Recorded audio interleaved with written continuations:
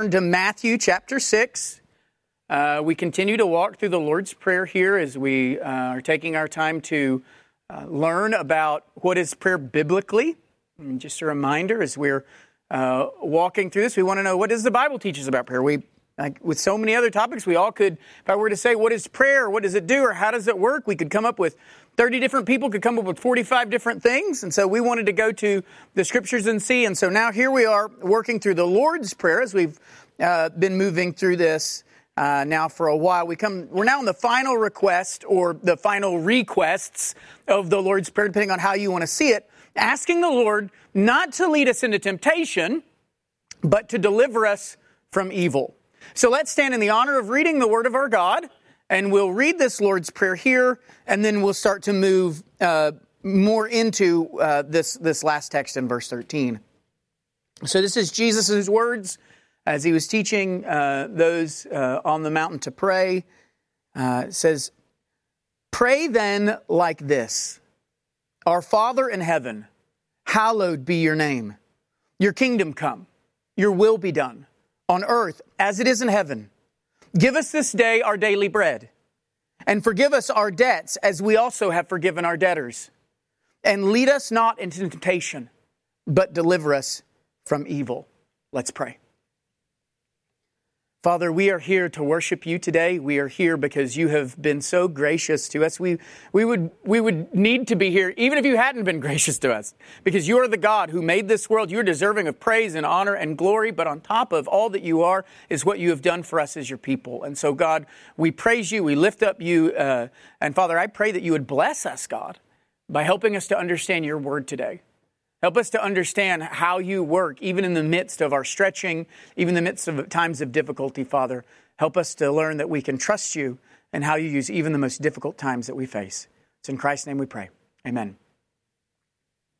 All right, so we've seen now what temptation is. We started this last request, or he says, lead us not into temptation, but deliver us from evil. We've seen what temptation is, that we've seen that biblically, temptation, trials, testing, that they're all the same word in the Bible. It just depends on how the translators are choosing to translate that word, that both in the Old Testament and the New Testament, the word there behind those words has the idea of a time of stretching.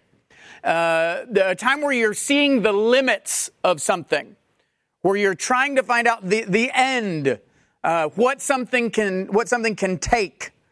And we've all had moments where we feel as if we are on the brink. That's what this is talking about. Times where we feel like we are stretched thin. We'll even use that phrase sometime. I feel so stretched thin, where we're not sure if we can make it.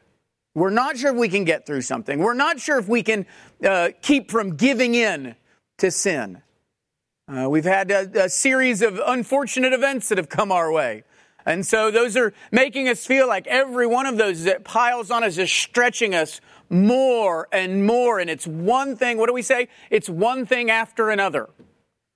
Those moments become times of stretching, times where we feel as if we are at our limits, where we're on the brink. Our prayer here is that God would not bring us into those situations.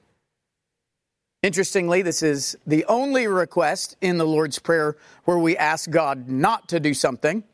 Up until this point, if you'll remember, the Lord's Prayer has been all do this, do this, do this.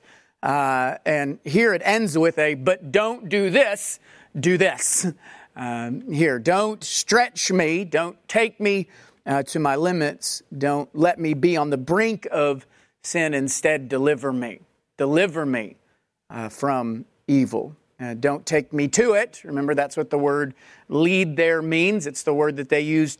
It was used to describe the friends who brought their friend to see Jesus. Lord, don't bring me to this time of stretching. Instead, deliver me from evil. And so last week we looked at God's place in our stretching. We went through biblically to see how does God relate to our stretching? What can we remember about God when we're going through times of stretching and how He feels about us and about what we're going through? We saw the promise that God hears us when we're going through times of stretching, that God understands us when we're going through times of stretching, times of temptations, times of trials, and that God will not abandon us.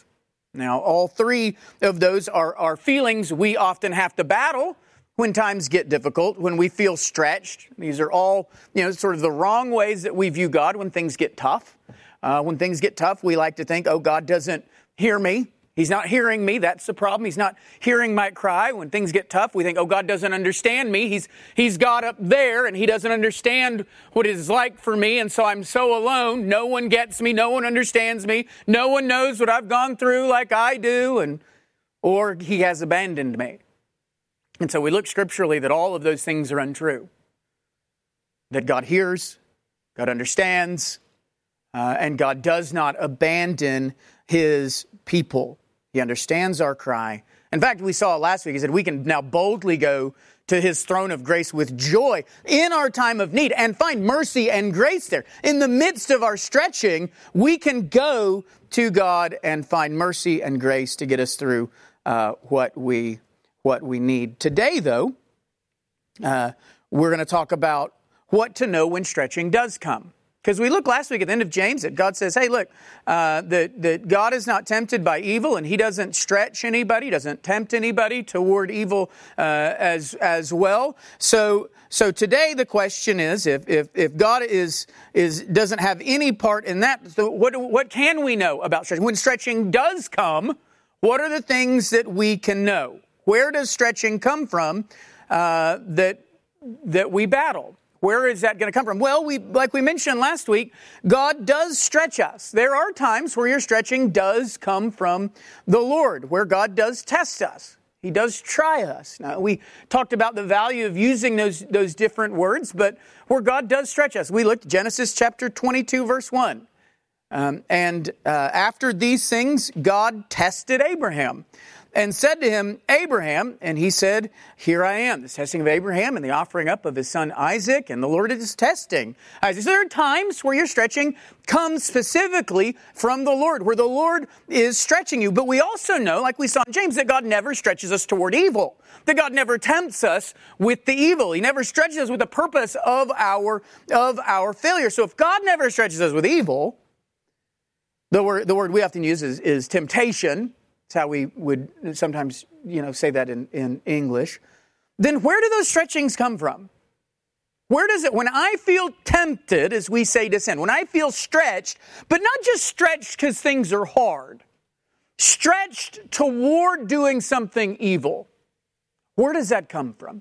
Stretched to say something to my wife I know I shouldn't say. Stretched to treat my children a way I know I shouldn't treat them. Stretched to give in to a thought or an action. Where does that come from? If it doesn't come from God, and we know it does not. Well, there are a couple places that this can come from biblically. One, this stuff comes from Satan. All of these are options. Sometimes they work together. So if you have your notes, the second option is that it comes from Satan. First option of stretching comes from the Lord, but He does not stretch us toward evil. So where do these evil stretchings come from? They come from Satan. This stretching is what Satan does. Tempting is what he does. Matthew chapter 4, verse 3, He's called the tempter. It says, and the tempter came and said to him. It's who He is. I love the translation tempter there, because if it was the stretcher came, it would seem like a weird sort of, nickname to give Him. What is He doing? He's tempting here. The tempter is coming. That's what Satan does. He stretches. That's his moniker. That's his nickname. If you were going to describe what he does, father of lies, but one of those is the tempter. He is the accuser, the tempter. 1 Corinthians 7, verse 5 tells us the same thing. It says, do not deprive one another, talking about husbands and wives and their bodies toward each other. It says, do not deprive one another, except perhaps by agreement for a limited time, that you may devote yourselves to prayer. But then come together again. Why? So that Satan may not tempt you. So that Satan may not tempt you. So, where can our temptations come from? Sometimes our temptations come from Satan. Satan can tempt us. Now, here's the reality that some of us need to wrap our heads around. You are not that important. Meaning that Satan is not the opposite of God. Satan is not an all-powerful, omnipresent being who's everywhere, around everyone, all the time. And so, we all feel like, the devil made me do it. But it is not always the case that the devil is having to make you do it. In fact, the devil's probably trying to make someone else do it, somewhere else who's doing... We're going to see this. Often the problem is the devil doesn't have to make us do it. That's going to be the problem in just a second. But if it's not the devil, sometimes it's others. That's right. Others can tempt us toward sin. Others might tempt us either intentionally or unintentionally. And this can include other believers. That we can have temptation.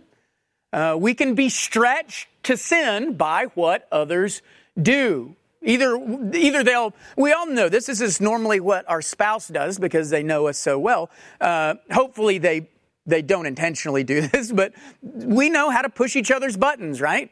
We know how to if we're mad, what we want as a spouse is we don't want to be the only person sinning. Sin loves company. And so when sin loves company, we want to say that we know we're sinning. We feel that conviction. And yet oddly, what we want to do is go, hey, boop, push your buttons to try and get you to sin too so that, oh, good, now we're both yelling and that feels better than me just being the only one who lost self-control.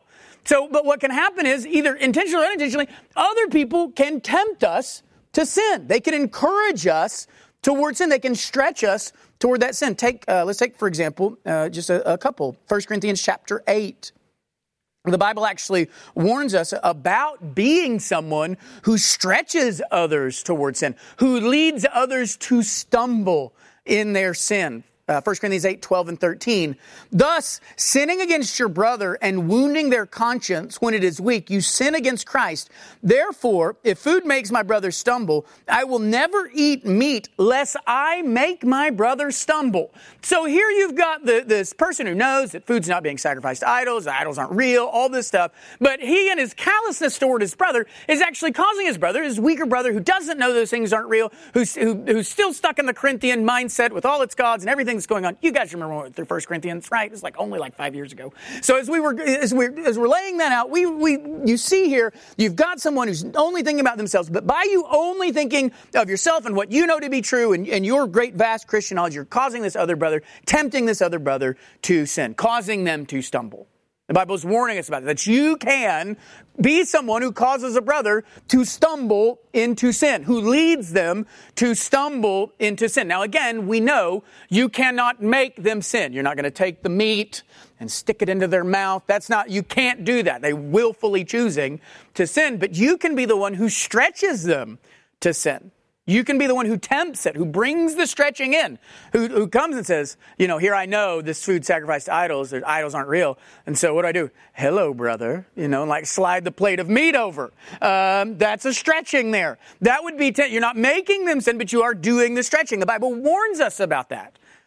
In fact, the Bible has a grave warning, a very serious warning for those who cause others to sin, who stretch others toward sinning. Matthew chapter 18. You can't get more explicit than Matthew 18. Remember Matthew 18, he's going to talk about children, and he's talking about these little kids that come to him, but the metaphor there that he's laying out, yes, these little kids are little kids, but he's also saying, hey, my children are my little kids to me, and so how you treat my people is how we talk about these children as well. It says in verse 5, whoever receives one such child in my name receives me. That's great.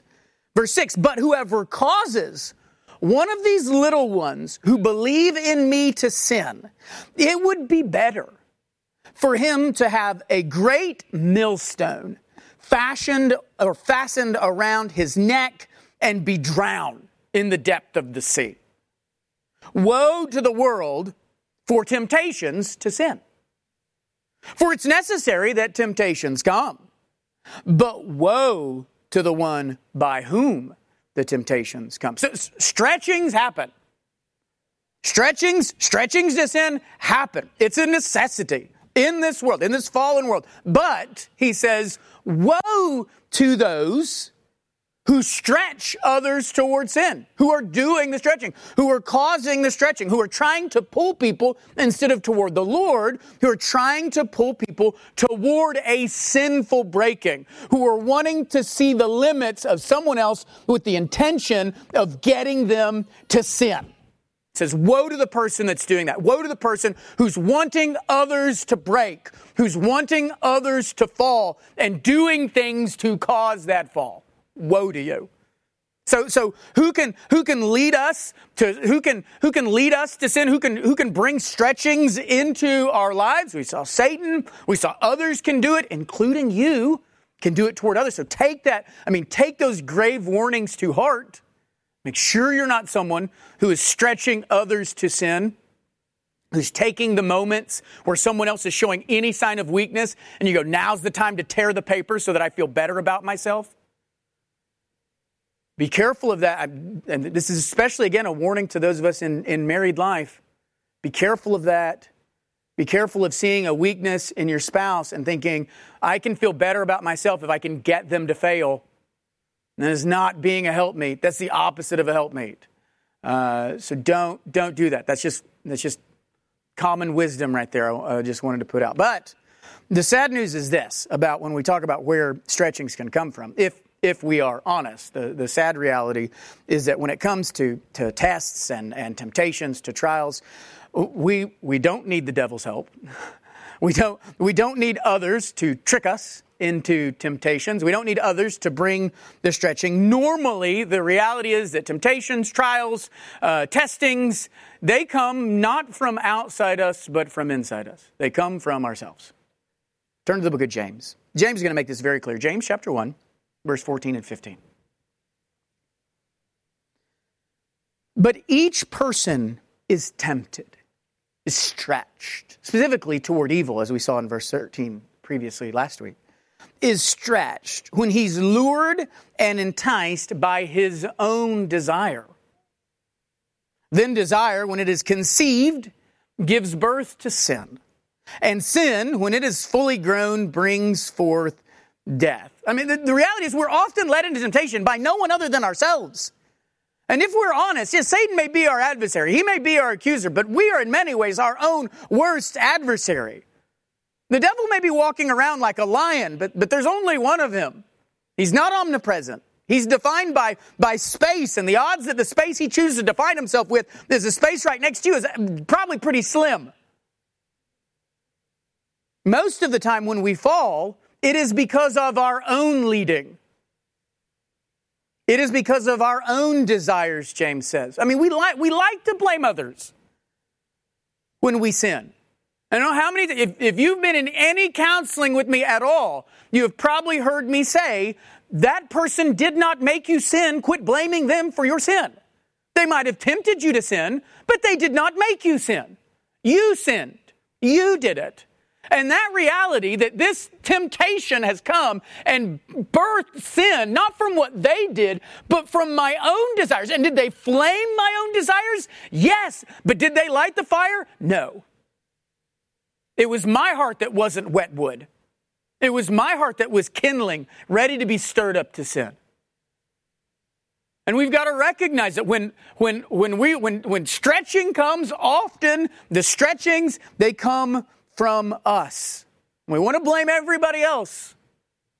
The Bible says we even want to blame God. Proverbs chapter 19. Proverbs chapter 19 verse 3 says, when a man's folly brings his way to ruin, his heart rages against the Lord. Let that be an encouragement to you, married couples and parents.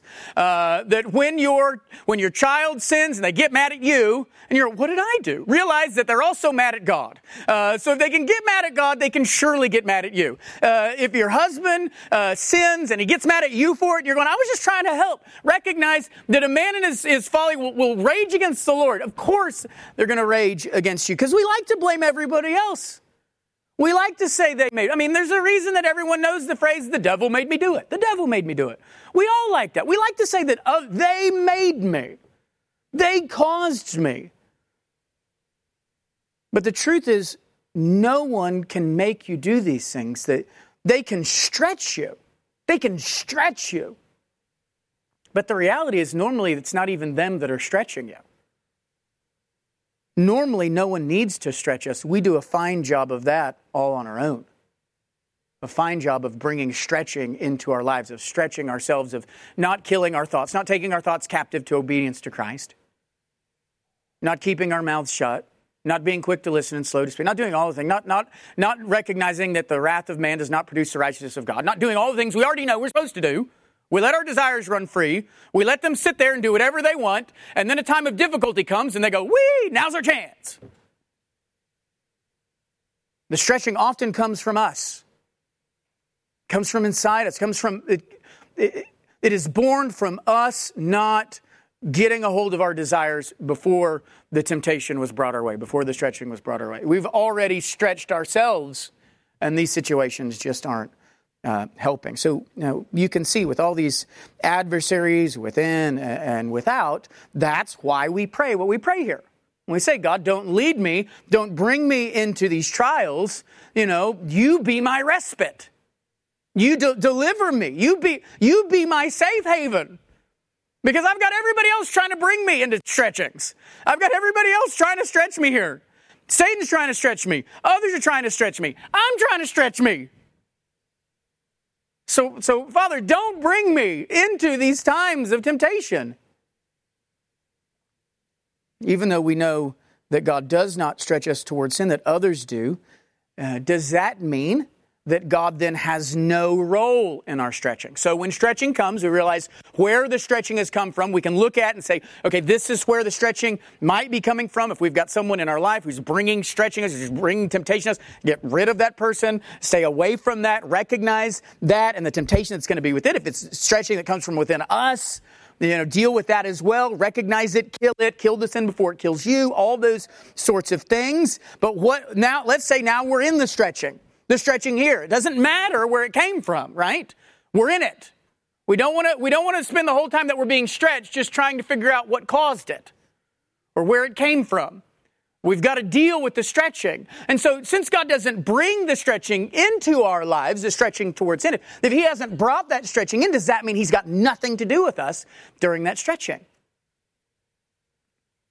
We've seen that God promises to hear. We see he promises to understand. We see he promises not to abandon us. But all those things are passive, right? All those things are passive. He's listening. He's understanding. He's not going to abandon you. But God's not just passive when we are in difficult times. He's not just passive when we are being stretched. He's not just up there saying, I've got you. I've got you. In fact, the Bible tells us that God takes a very active role when we're stretched. Whether the stretching comes from others or from ourselves, the fact that God doesn't bring it doesn't mean God doesn't help us in the midst of it. So what do we know about God's active role in our testing, in our trials, in our temptations? What does God do for us when we're being stretched? What promises does he make us? So I'm being stretched. Maybe I know it came from myself. Maybe I know it came from someone else, another person. Maybe it even came from Satan himself. What do I know that God promises he is doing for me in the midst of my stretching? I'm being stretched right now. It's a difficult time. I'm facing temptation. I'm going through trials. What can I know about the promises that God makes? Well, to understand what God does in his stretching, the first thing we need to do is turn to 2 Peter chapter 2, verse 7 through 9. So what does God do? God rescues us from trials. God rescues us. So the first thing that God promises that he does, because again, he's not just passive in our trials. Our prayer might be, God, don't drop us into trials. It's not just God, don't drop us in. It's God, don't bring us, but also deliver us. And that's the first thing we see, that God rescues us from our trials. 2 Peter chapter 2, verses 7 through 9. It says, and if he rescued righteous Lot, greatly distressed by the sensual conduct of the wicked, for as that righteous man lived among them day after day, he was tormenting his righteous soul over their lawless deeds that he saw and heard. Then the Lord knows how to rescue the godly from trials. There's that same word, from trials, from temptations, from testing, from stretching. And to keep the unrighteous under punishment until the day of judgment. So when it comes to testing, God doesn't lead us into trials. Here we see he's the one who leads us out of them. He brings us out of them. So if you're in the middle of a trial, if you're in the middle of a testing, know that you are not beyond God's rescue. if God can rescue Lot out of Sodom, right? If he can rescue Lot out of Sodom, he can rescue you out of whatever you're going through. That's what Peter's trying to say. Look, if God can rescue Lot out of Sodom, then the diasporan people, Jews, God can rescue you out of whatever you're going through. And he does. He has proven that he can rescue his people, that he does rescue his people. So one thing you can know when you're going through a time of stretching, when you feel stretched by what's going on around you, when it might even feel like it's lawlessness and chaos everywhere, as I'm sure it felt that way to Lot, as he looked and said, hey, you can imagine having a whole city trying to stretch you, a whole city doing these things. And yet he can say, it might look like chaos, but God can rescue us even from that. If God can rescue righteous Lot from the midst of Sodom, then he can rescue you from whatever you're being stretched by, whatever temptation you're facing. So when you cry out, Lord, don't lead me into temptation, but deliver me from evil, you can know that's exactly what he promises that he does for his people. That he rescues his people out of trials. Remember that God rescues the godly from temptations, even the ones that might be plaguing us day after day, as righteous Lot's were. Because what we can often think is God will rescue us from temptations that come right now. So whoosh, a temptation comes in and God rescues us from that one. But here, how long has Lot been stretched by the situation in Sodom? How many, day after day, and at one point, I bet he began to doubt, I can't say that because Scripture doesn't say it, but it would be reasonable for him to doubt that God hears him, or God understands him, or that God, maybe even to think that God has abandoned him. Because here he is, and Sodom's getting like it's being full of sodomites. And it's not looking much better. And he's looking around day after day, and yet the Lord rescued him. So when you're in the midst of stretching, it may be an instant stretch. It may be something that pops up right now. And you want to say this, boom, right now. And you're going, it's like a quick, burst of a stretch, like pulling a balloon. And you're going to see if it's going to pop. And you're going, Lord, I need you to rescue me right now. I need you to get me out of this right now. And you're trying to figure out what to do. The Lord can rescue you from those moments. Certainly. He can rescue you from a temptation that springs up like a firecracker. But he can also rescue you from temptations that you've been battling for years. He can also rescue you from things that from day after day have been plaguing your soul. Just like he rescued Lot from Sodom, even as day after day, he says, he was being tormented by this stretching that he was in the middle of. So whether the temptation coming your way is a quick one, trying to get you to blow up right now, or it's a slow burning one, it's the stew that you've been cooking, stretching stew. It's been sitting on the burner for weeks and then years, and you've been stewing on it and thinking about it, and it's gone from a low boil to the pot. The lid on the pot is starting to shake a little bit, and the steam is starting to come over the edge of the pot, and you go, here we go. Whatever it is, the Lord can rescue you from that stretching. So whether you're someone who has been tempted lately with something, a recent temptation, maybe you've felt things stretched between you and one of your children, or you felt a stretching between you and your spouse. You go, where'd this come from? Maybe it's a stretching to commit a sin that you've never been tempted to commit before. Know that the Lord can rescue out of those instantaneous temptations. So when a temptation comes up, you are right to say, Lord, rescue me, deliver me from this, because that's what he does. But it can also be a temptation that you've dealt with for years, that you've thought, it's going to happen, I'm going to do it, I'm going to say it, I'm going to think it, I'm going to whatever. You can know that it is right even in those to say, Father, rescue me from this stretching, because that's what he does.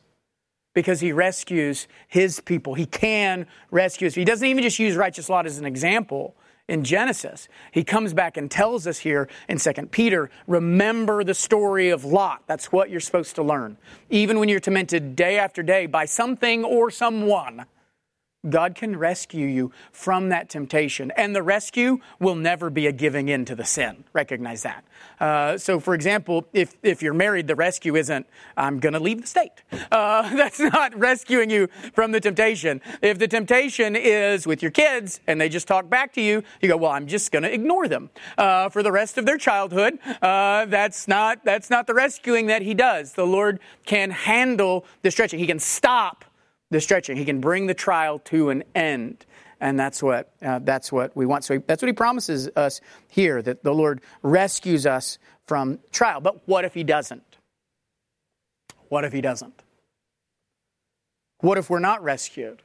What if we're not rescued right away? What if we're in the stretching still, even after the praying? Like Lot might have been after day one of, get me out of Sodom. Day one of, this is not going well, Lord. My neighbors are not the best neighbors. They love me, but maybe a little too much.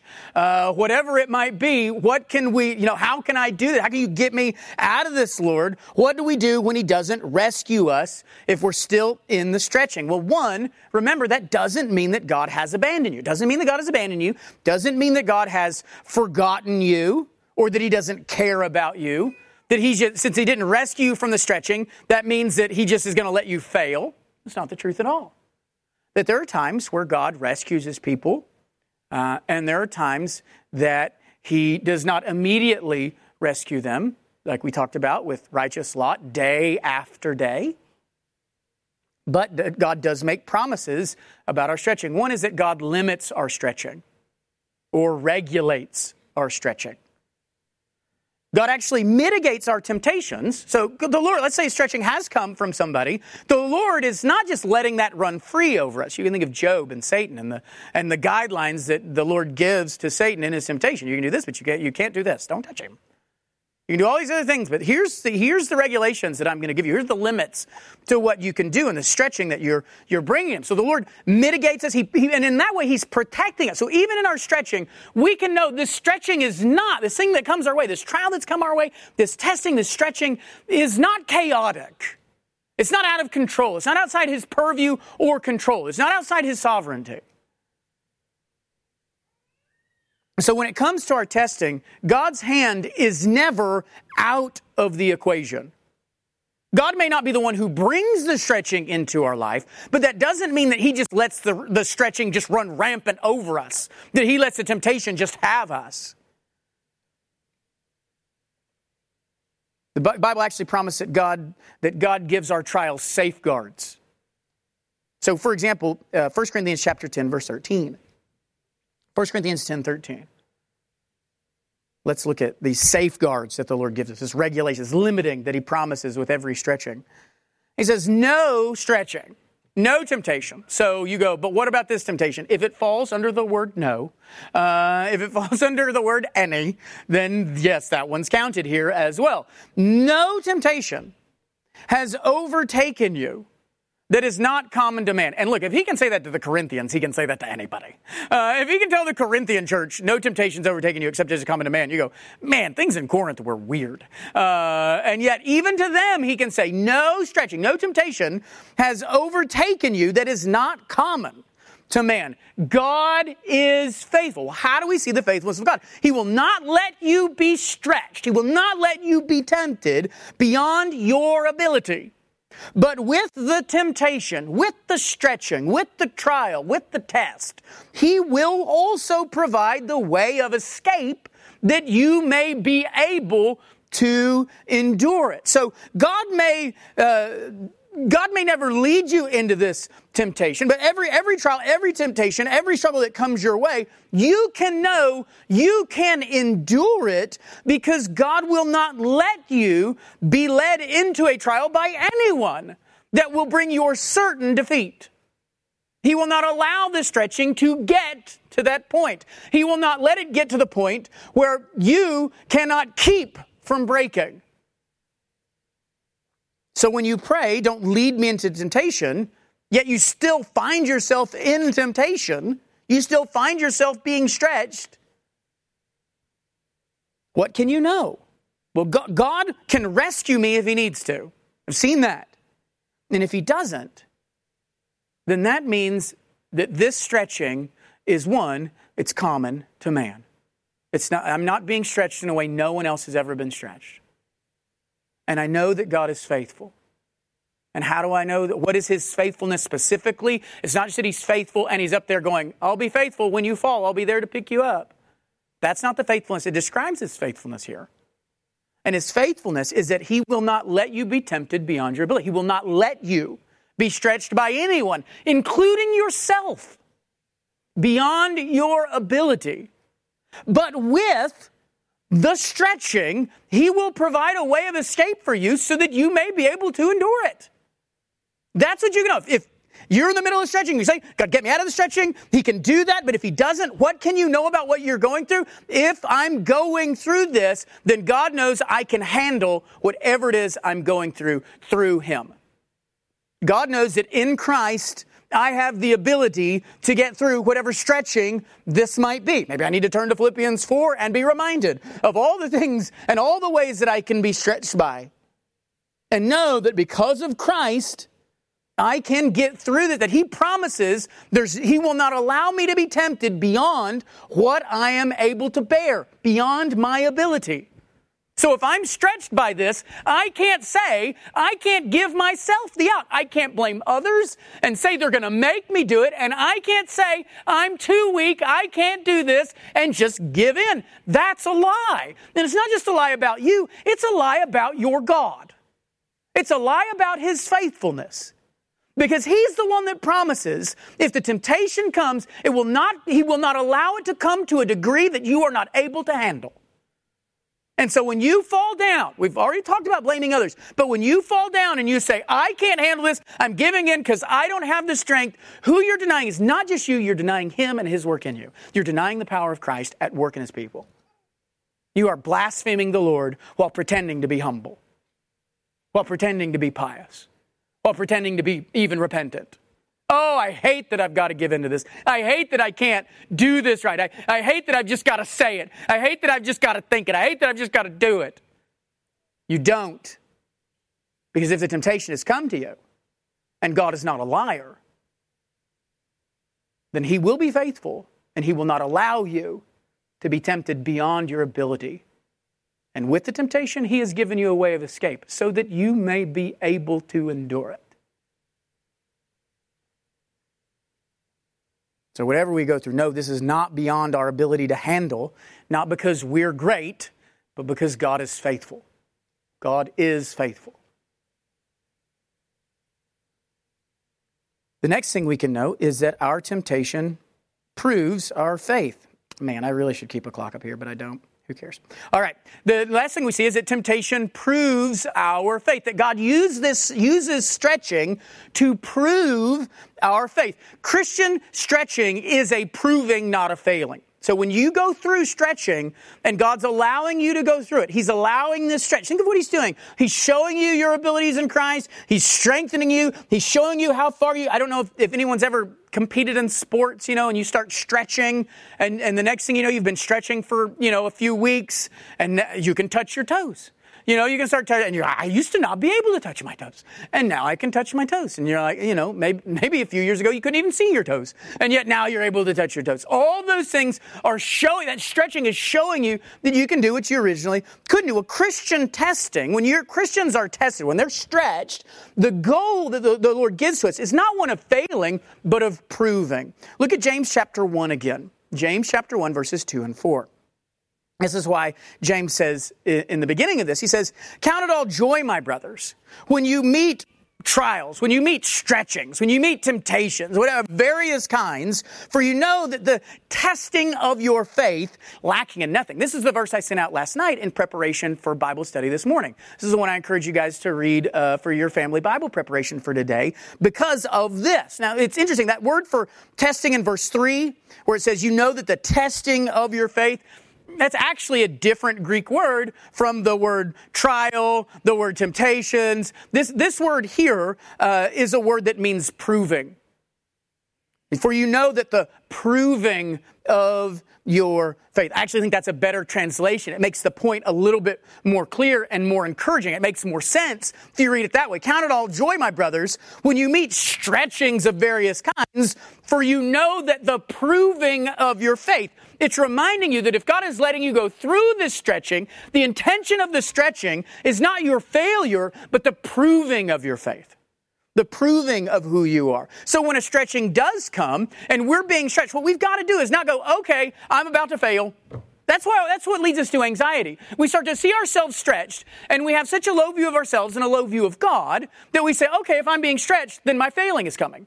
I'm about to do something I shouldn't do. I feel it coming. I'm about to say something. This is why I encourage us to never say things like, I'm just gonna, well, I know he's gonna say this and I'm gonna do, I go, don't do that. Don't give in to that. Don't think that this stretching has to result in your failure.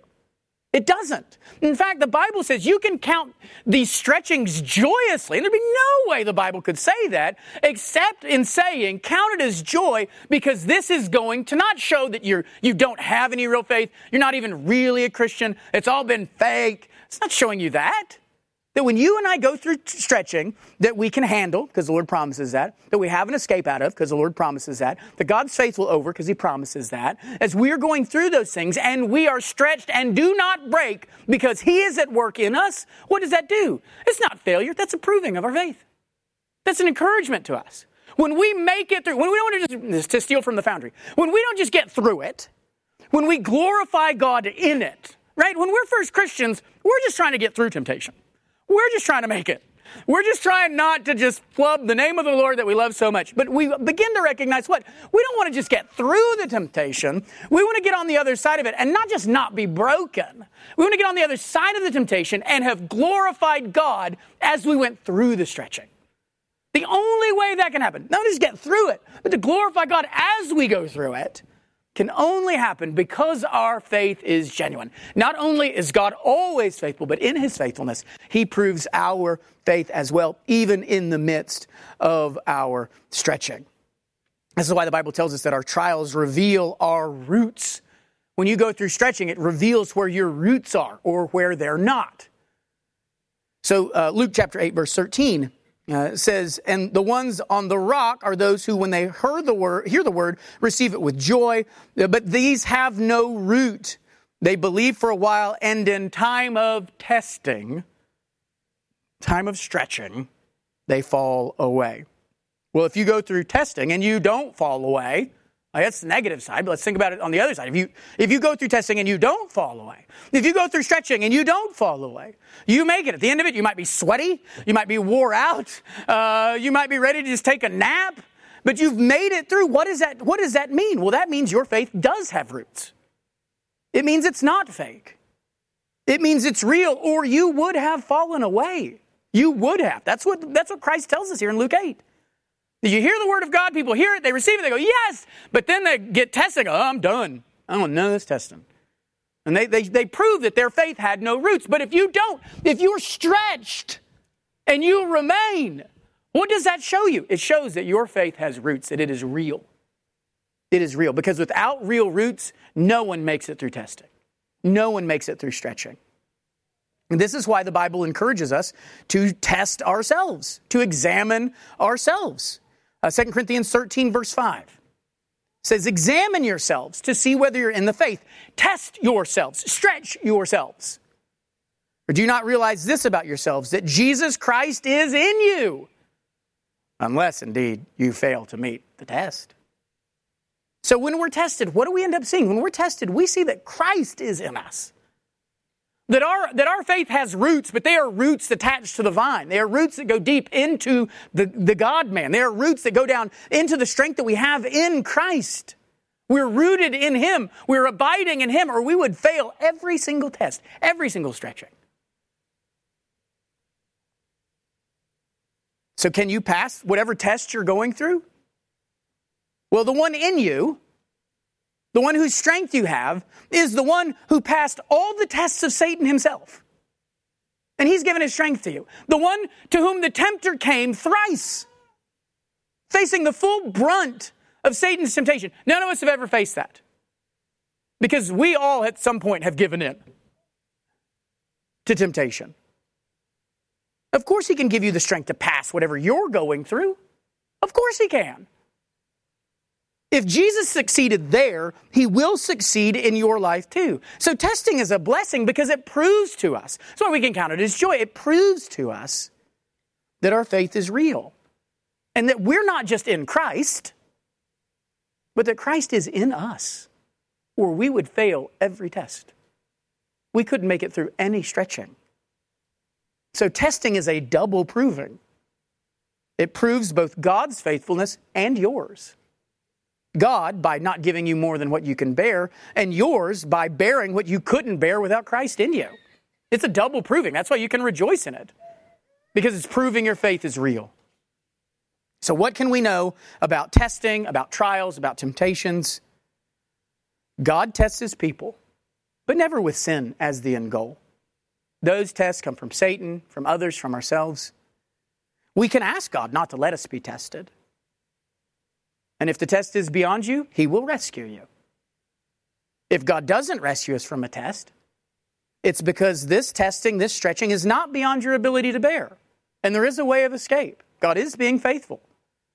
Our stretching is not going to end our faith. It's not going to end your faith. Your testing, the thing you're going through, is there to prove your faith.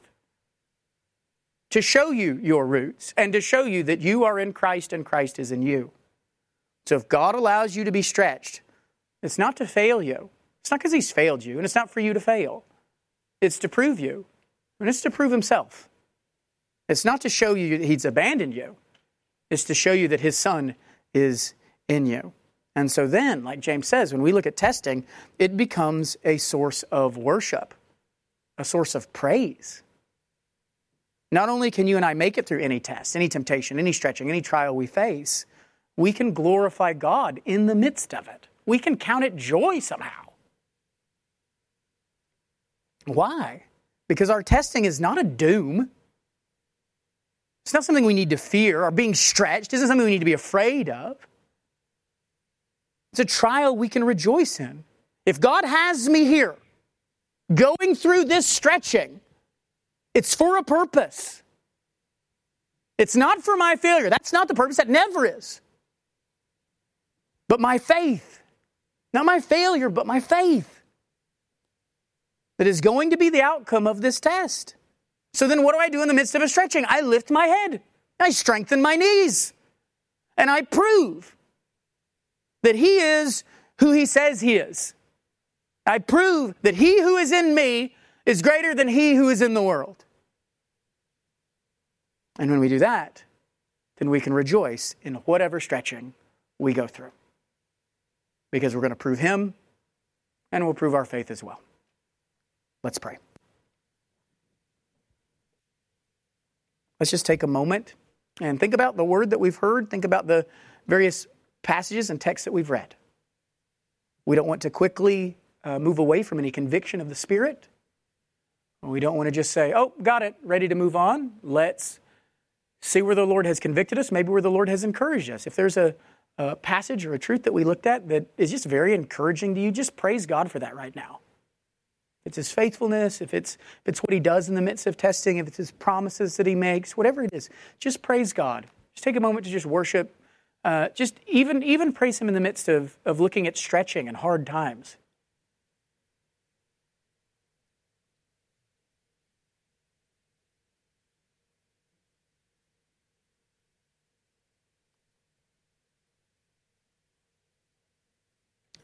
Was there anything in those texts that convicted you? Maybe convicted you in how you've been thinking about God, or maybe you've been doubting his faithfulness in how you've been looking at the things you're going through. Maybe when things got hard, you blamed him, or you did think he abandoned you. You doubted his love for you. You doubted his care. Maybe you doubted his work in you because you said, I can't get through this. I can't handle this. Even though he promises that you can, that he won't allow you to be tempted in any way that you can't. And take a moment and just, confess to the Lord that we are often tempted to doubt his faithfulness in the midst of hard times. And the irony is, as we've seen, those hard times are actually going to prove his faithfulness. And prove yours by showing you the roots that you have, the roots that he's given you, the roots that grow down, not just to just soil, but to his Son.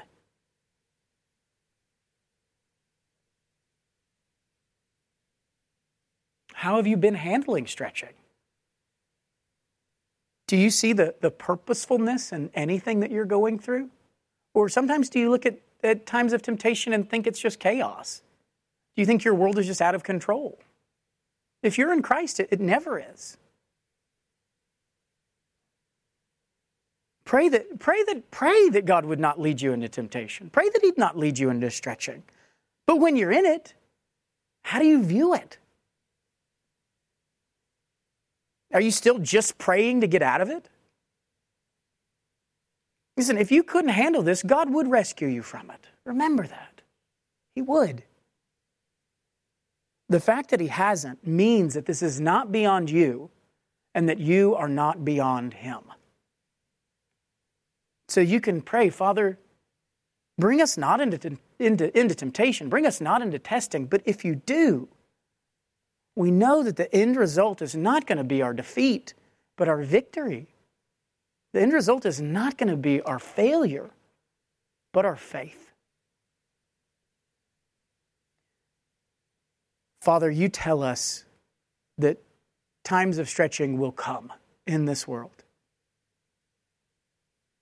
And Father, we as a church are going through a time of stretching right now. I mean, we can't look at all the various sicknesses, the difficulties, the struggles that we're facing both personally and health-wise, and all the random things that have been brought our way, even in the last month, and say these are just chaos. Father, we know that the devil rages. And Father, it is no surprise that the moment that abortion mill was shut, the devil raged against our church. And it is not shocking, God, for us to go through a time of great stretching. But Father, we're going to come to you in this and say, God, we know if all this stuff is happening, we know that it can't all just be happening by chance. Then this is a stretching. And it seems big. It seems big to go through all these things at once and everything that's going on with our physical bodies, with our spiritual bodies, like everything that is happening. It can be easy to look at that and go, oh, woe is us. But instead, Father, for us to look and say, we can be stretched by all this and know that we will not break. That not only will we not break, but we will glorify you in the midst of difficult times. That you will not allow the enemy to stretch us beyond what we're able to bear. And that, Father, we will glorify you at the end of even the most difficult of stretchings. Let that be our goal, and let us have confidence. Confidence that we can. Confidence in you, confidence in Christ, Christ in us, and us in him. May that help us to see how we can face anything that comes our way. Whether it's our children and the stretching that they face in the world that they will grow up in, or the stretching they face in having to submit to their parents, even when their desires of their heart are to get to do what they want to do. I pray, Father, that you would help our kids today to remember that when they're being stretched and they feel like they've just got to tell mom and dad no or rebel or do whatever, that they don't have to. That they can glorify God in every interaction with their parents, and I pray that our children would. I pray that they'd be a picture of how we are supposed to respond to our Heavenly Father. I pray also for all of us, Father, that we would recognize in the stretchings that we go through in our marriages, that nothing is stretching us so that a husband cannot act like Christ who loves the church, and no stretching comes that makes a wife not act like the church in obedience to Christ. We can do all those things and always do those things no matter what comes our way, because you promise us that. So help us to see our stretchings, Father, the right way. Help us to begin to see these testings, these trials, these temptations as we're supposed to see them and know where they come from and your role in them when they have come. Help us to show the world that your salvation is real by us able to go through tests we couldn't go through on our own. May we glorify you in all that we do. May you be praised in our worship today, not in just rejoicing in what you've done, but setting our hearts to believe what you've said about the stretchings that are to come our way. Help us, Father, to grow and to be more obedient and more faithful still, always in Christ, who is our hope. It's in his name that we pray. Amen.